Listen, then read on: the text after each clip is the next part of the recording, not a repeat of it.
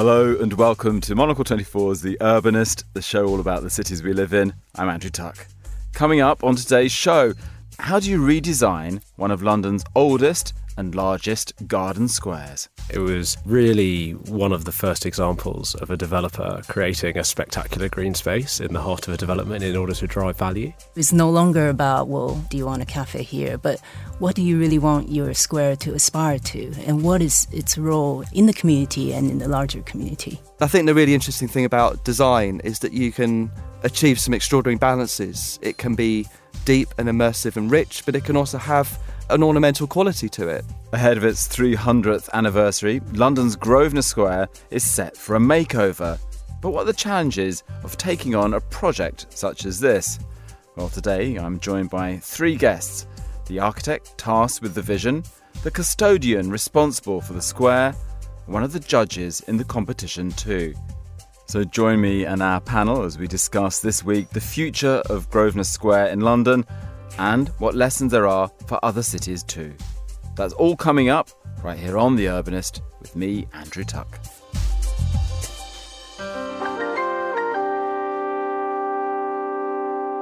So welcome to this week's episode. Grosvenor Square sits in the very heart of London, in the salubrious area of Mayfair. It's the second largest square in the city, with almost 2.5 hectares of lawns and greenery.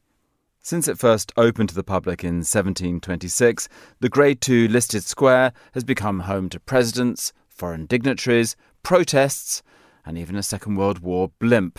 Today, it's a cherished space, enjoyed by local residents, workers, and visitors on a daily basis.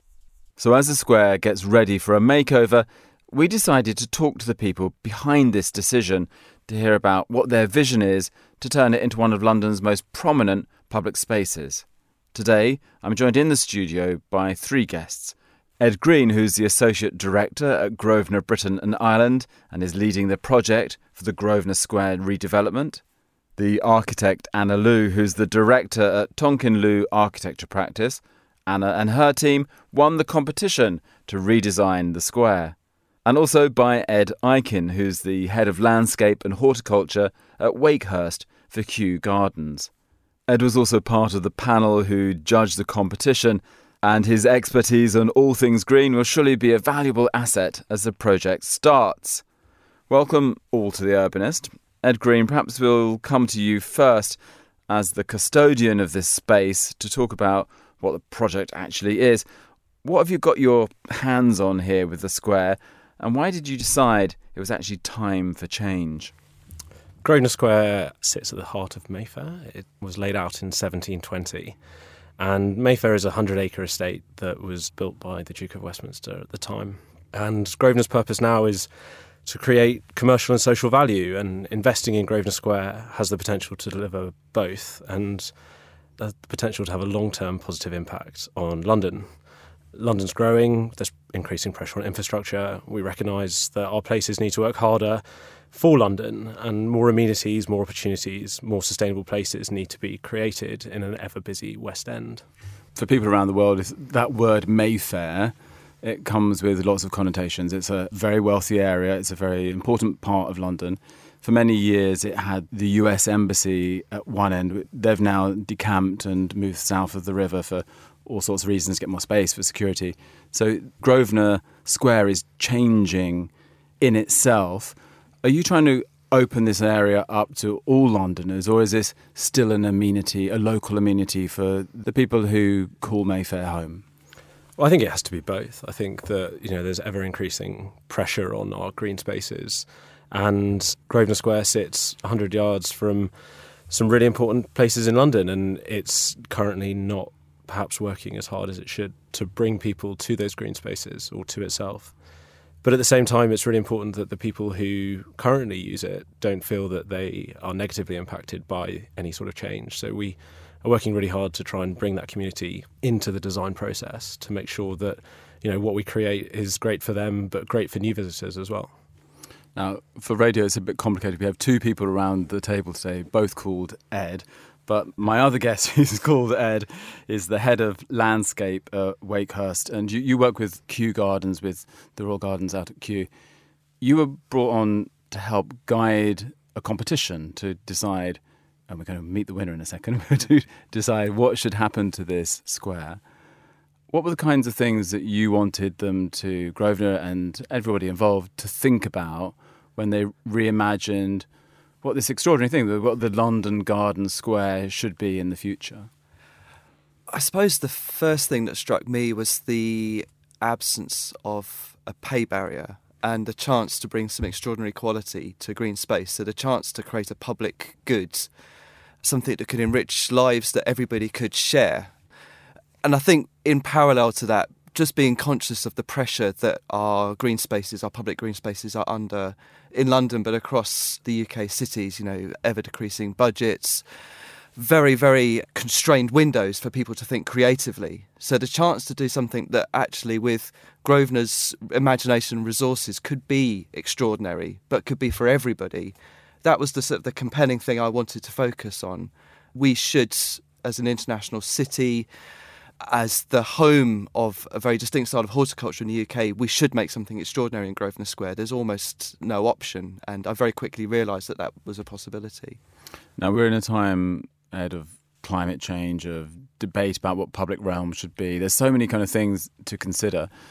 And I know that, when many of these gardens were laid out originally, and for many, many years to come, they were formal. They were very considered and careful in the way that they delivered. They repeated patterns. There was a formality about them.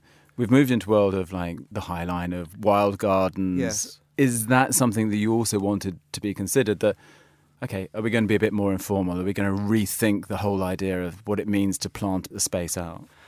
Yeah, I think for me, Grosvenor Square is just big enough to create an immersive environment, a place where people can step in and briefly forget what was in their heads prior to walking into Grosvenor Square. So it's to utilise the space that we have to create something that probably is a little bit wilder, has a clear rhythm to it, perhaps that plays to our senses, to desire to be in a meadow or a deep or broad landscape.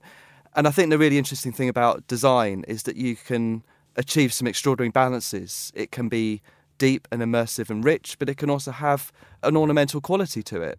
Some of the very best wild landscapes appeal to our aesthetic sense.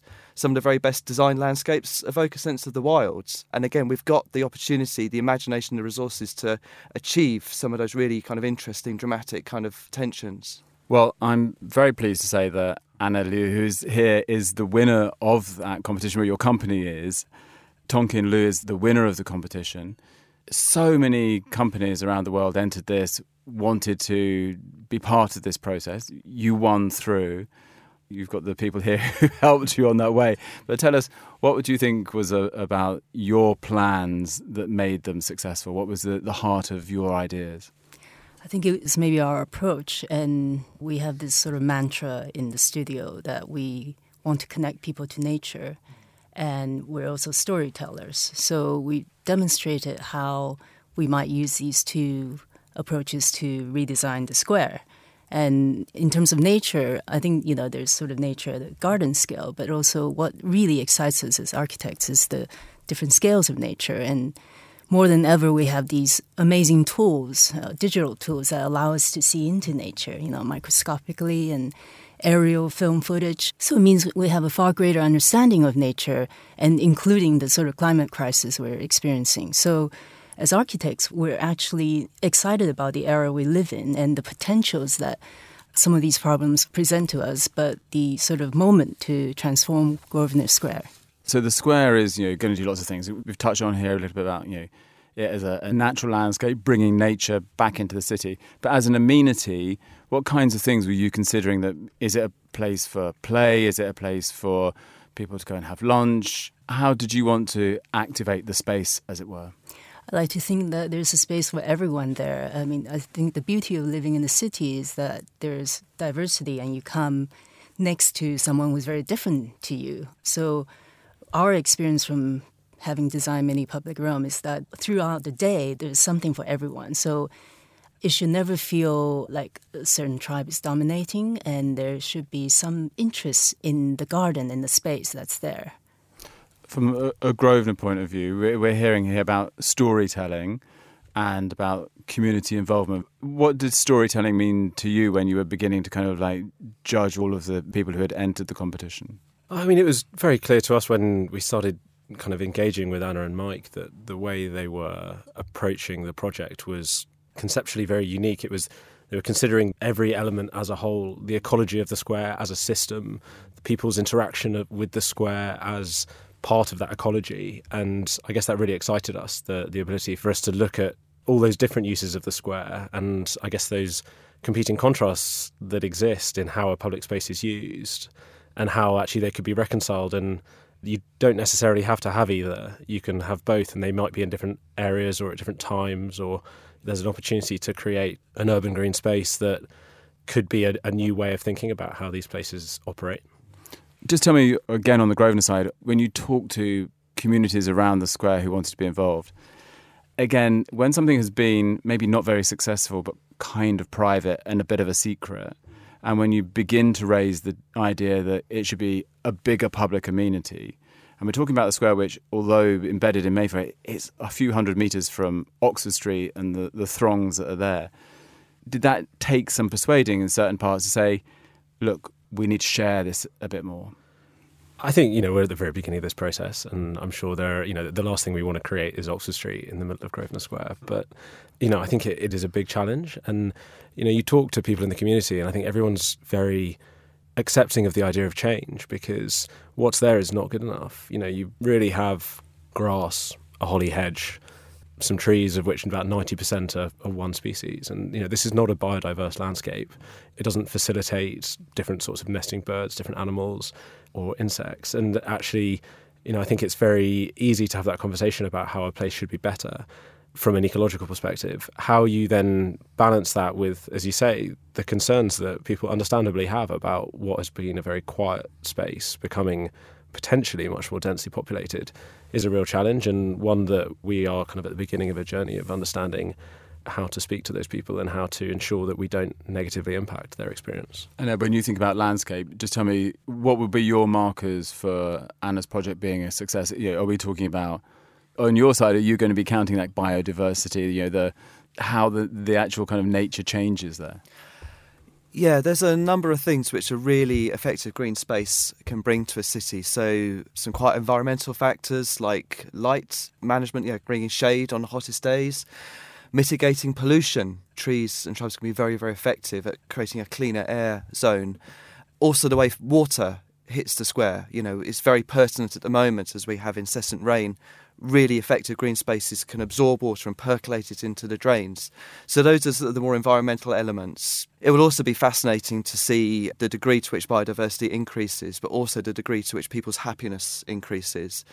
The really effective green spaces do improve people's well-being and potentially increase and improve physical health. Suddenly, if you've got an amazing route to work on foot, which goes through Grosvenor Square, perhaps you stop taking the cab or going on the underground, you physically walk to your site. And I know this is a huge and unintended consequence of the High Line is far more people are walking to work now. It's a mixture of kind of qualitative, aesthetic, but also environmental things that I'd love to see improve. Anna, those are some potential kind of wins that we're saying that they can be kind of unintended consequences and good ones. But did you begin to think of that throughout your design process, how you could make this a place that was more navigable by people on foot? Did you wonder about how you team up with Grosvenor and the council maybe to talk about the traffic and how it fits, the nature of the square, how it fits into the whole neighbourhood? Were you already thinking about these things at the beginning? Yeah, absolutely. If a place is legible, then it makes people connect it to another place. And in doing so, you realize the distance from A to B is actually quite short. So you would end up walking rather than going on transport or taking a cab. So legibility and character, a sense of quality about the space that will attract people there, even when they're not passing through. So there's a reason to go there. There's some sort of identity also for the local community to really say, this is our square. And it's a quintessential London square, but it's a bit bigger and it has more of the character of a park. But it's uniquely, it can only be in Grosvenor Square. And just tell me, again, when you're making this park, I mean, we touched on the notion of the climate is changing and the plants we have and the way that we have to look after these things. Are you trying to create a space that is low on upkeep as well at the beginning? Because many of the parks and gardens we have in London have had to change their nature or are struggling because summers are drier and hotter and winter's more unpredictable. Did you think about all of this in the whole kind of process of designing the space? We talked about sort of guardians rather than maintenance crews. So part of the community that would come on board and would love to have a garden. But also, it's not just maintenance, but future-proofing the garden design. I mean, as architects, we never foresaw that we'd be designing for sort of 50-year storms, 100-year storms. But for the garden also, to imagine that there will be drier spells and much wetter spells. On the Grosvenor website, you have an amazing picture of what the garden looked like 300 years ago, because it is extraordinary. This is all happening exactly 300 years ago. There's some quite appealing things about that design from 300 years ago. First of all, there's no cars whizzing around the edge. It's much more open. There only seems to be a kind of picket fence around the oval central. It's much more open to the environment. Again, when you began to strip away the years of change there and what the square had become, did you look back at the very beginning of the story and what it had meant to London? Because, as you say, it was an extraordinary asset when it first opened. I mean, absolutely. The history of Grosvenor Square is amazing. It was really one of the first examples of a developer creating a spectacular green space in the heart of a development in order to drive value.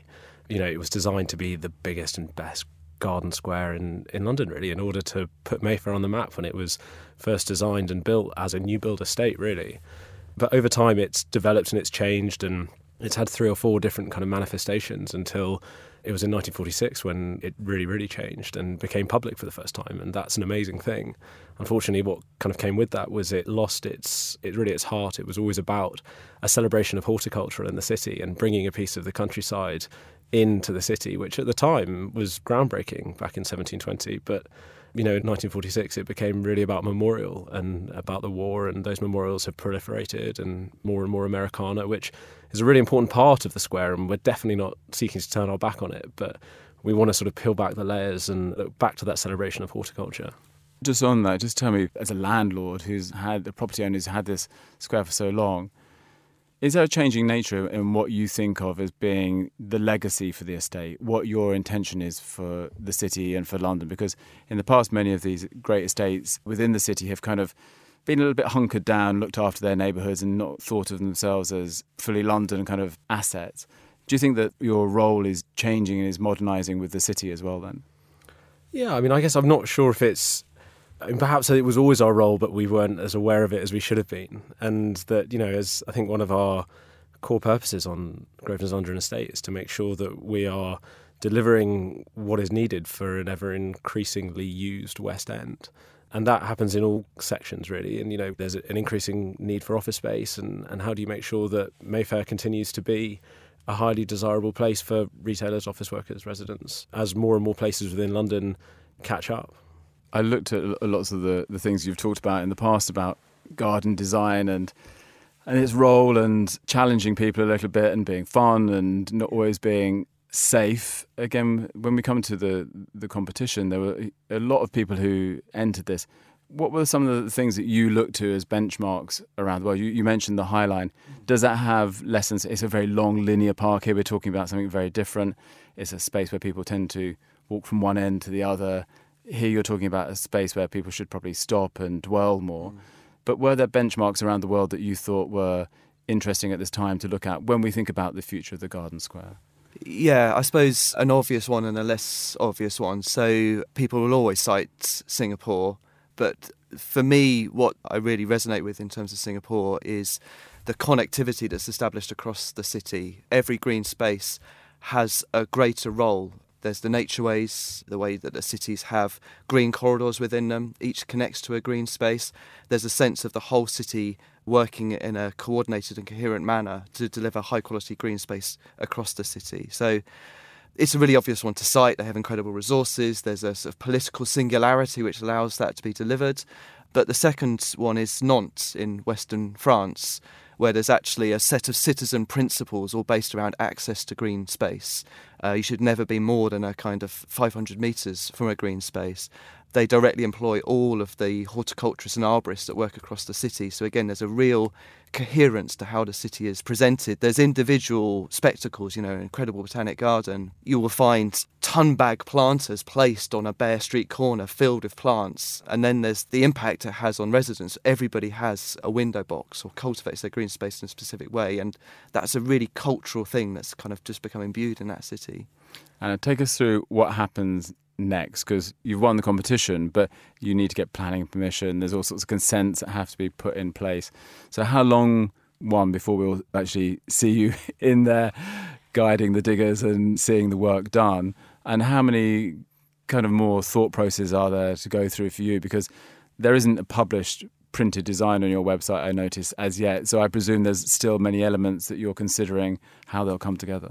Yeah, so we come up with a set of principles and quite simple stories that we think could develop and evolve with the communities now involved. And I guess design is always a sort of iterative process that takes on board the complexities and the different needs of the site as well as the community. So in the most ideal scenario, Ed? We are really mindful that, we, through lots of work and consultation, developed a brief that we asked teams to respond to. And because of the nature of a competition, those schemes are developed not in isolation, but without, there's a really important component of design, and that's engagement. And we're really mindful that we haven't really done enough of that yet. So I think we are kind of going back to first principles and basically spending this year really seeking active community participation in the design process and almost going back to not quite square one, but close to it, to make sure that we're developing something that, it's a public square that the public are involved in and therefore hopefully will ultimately use. So Anna, you have these guiding principles and you now have this consultation process that goes on. So are you trying to, in your mind, not make too much of a detailed drawing of how you think it's going to look? Or is it kind of coming together and you need to go out and persuade people that this is going to be beneficial for them? How fixed in your mind do you think at this point is what you want that square to look like? I talked about the sort of engagement, and for us, it's sort of engaging locally, engaging London-wide, and as you said, the sort of global issues. And I think in that conversation, many people will sort of come together. Having said that, we do need to show people something to inspire some conversation. So I think expecting them to sort of participate and sort of give us quite solid feedback would mean inspiring them and taking them to a kind of different level. So it's no longer about, well, do you want a cafe here? But what do you really want your square to aspire to? And what is its role in the community and in the larger community? Can I just ask you also, all three of you, in a way, I guess the strangest piece of history, which you've kind of adopted, which I think is great, is that it was the home of the Grosvenor riots against the Vietnam War. All these people came there. It has been a gathering space for all sorts of things. And as you point out, in the Second World War, a blimp came down there. Amazing things have happened there. Does that come into the process at all, thinking it's got this other bit of history, this kind of radical history and this more intriguing history that should be celebrated in the kind of storytelling that you're doing, Anna? Maybe you could start. Yeah, so the history and the spirit of a place is always there, no matter what you add to it. And I think the beauty of Grosvenor Square is a garden, but the idea of garden has evolved, so it's not just garden in the kind of very passive sense, but an immersive and participatory garden. So yes, it is always going to be quite a generous gathering place, and I suppose it just sort of takes on board these events that occur in that space. Ed, coming back to you as a judge of the competition, we're talking here about the landscape and the nature and things, but did you feel that there should be a kind of, not hard landscape, but almost like a built element to it as well? How does it plug into the rest of the city? Is it a place for dining? Is it a place for drinking? When we go to many of the squares, when we travel as a company around the world, when you go to somewhere like Lisbon, every town square has a kind of little kiosk where you can get a glass of wine, you can buy a newspaper, and you come to many of London's squares, and for various reasons, they're a little bit dead and soulless. You can go there and you can sit there, but we've been very slow to activate them as spaces where you can do much else. You can't buy anything. You can't do anything. Do you think that has a part in how we reimagine these squares? It has to. I think all public spaces have to always balance kind of amenity and beauty. It's inevitable. And if you're popular, you've got to somehow anticipate how all those feet are going to interact with that space and how people want to use it. I do go back to the size thing. You know, for me, Grosvenor Square is big enough to pull off one really powerful kind of immersive act well. And you shouldn't sacrifice too much planting space because you will then lose that immersive power. But I think the way Grosvenor Square is laid out at the moment, so dominated by the roads, it's easy to ignore the corners, the roles that the corners have. And we've talked a lot about how we bring in even the kind of periphery of the square, so it all kind of plays a function, and perhaps some of the harder kind of commercial functions can sit a little bit on the edges and allow the square itself to be a piece of purer design, perhaps. And from the Grosvenor point of view, are you trying to plug this into other developments and projects you have going on around the square as well? I mean, so we own very little on the square now, but it still sits at the heart of the estate. And, you know, I think that what we hope is that Grosvenor Square will be an anchor for a whole programme of greening initiatives, not just by us, but actually I think, you know, it would be a pretty odd decision to take on a project of this scale and only focus on it itself. So the green corridors that stretch out, you know, we sit in a really strategic location environmentally between Hyde Park and the rest of the West End and those other green spaces. But, you know, we've been more and more interested in, is there a role for Grosvenor Square as actually more of a hub in a growing kind of network of education, of inspiration, trying to get more people involved in ecology and how important it is within the urban environment. And Anna, just tell me, are you happy about what's happening in London? Do you feel confident when projects like this do come up and are ambitious in their aim? It feels like a tipping point for every city that they've got to consider how they use their green spaces and, as you said, how they use them for cooling the city and the kinds of plants we use. Not just in this conversation, I'm sure you're plugged in the landscape work you do to all sorts of things happening in London. Do you think this city is beginning to move in a good direction with that debate? Absolutely. I think councils are very much part of the dialogues with private developers, and they're learning that joining forces and having this sort of similar remit of creating green spaces and improving the environment in the city is ultimately the way forward. So I think it's absolutely a fantastic moment for London because it is so unique and so much is expected of London to be the sort of pioneer and the leaders in answering certain global issues. So I think it's a really exciting moment. I'm confident that we can, with all the team and the expertise and particularly a really good brief, we can deliver something amazing. Perhaps we could just go around the table and maybe you could all just give us one or two things that you think are exciting about this project and important about the project. And maybe from the judging point of view as well, you can just tell us what one or two of the things that if we look back in 5-6 years' time and it's completed, that you think, okay, this will have been a success if this has happened. What are one or two of the things that are important for you with this project? I suppose a slightly geeky success factor would be that some of the greater ambitions around establishing novel plant communities to deliver an aesthetic purpose, that they've worked. We've followed the right processes and established a thriving community of plants, really using their own kind of ecological forces to survive. That would be a big thing for me. But the big thing for me with my kind of professional hat on is just making horticulture exciting, getting everybody talking about plants and gardens. People who didn't think they cared at all about plants just want to be there because it's beautiful. When you look back in a few years' time and it's all done and dusted, what will be the things that you think, okay, that's important for London that we did this? Something that is spectacularly beautiful and intimate and contemplative and could only be in Grosvenor Square. And Ed, finally, for yourself, as the person who's going to be paying the bills, I guess, and overseeing the whole process, what's going to make you a happy man at the end of this? It actually probably goes back to that inspiration point, similar to Ed, that actually if we can create something that gets people to think about green space in a different way, and perhaps that starts in London and goes far beyond, and actually we create something that people look at and say, that's what good looks like for an urban green space. Well, thank you so much for coming in to talk to us.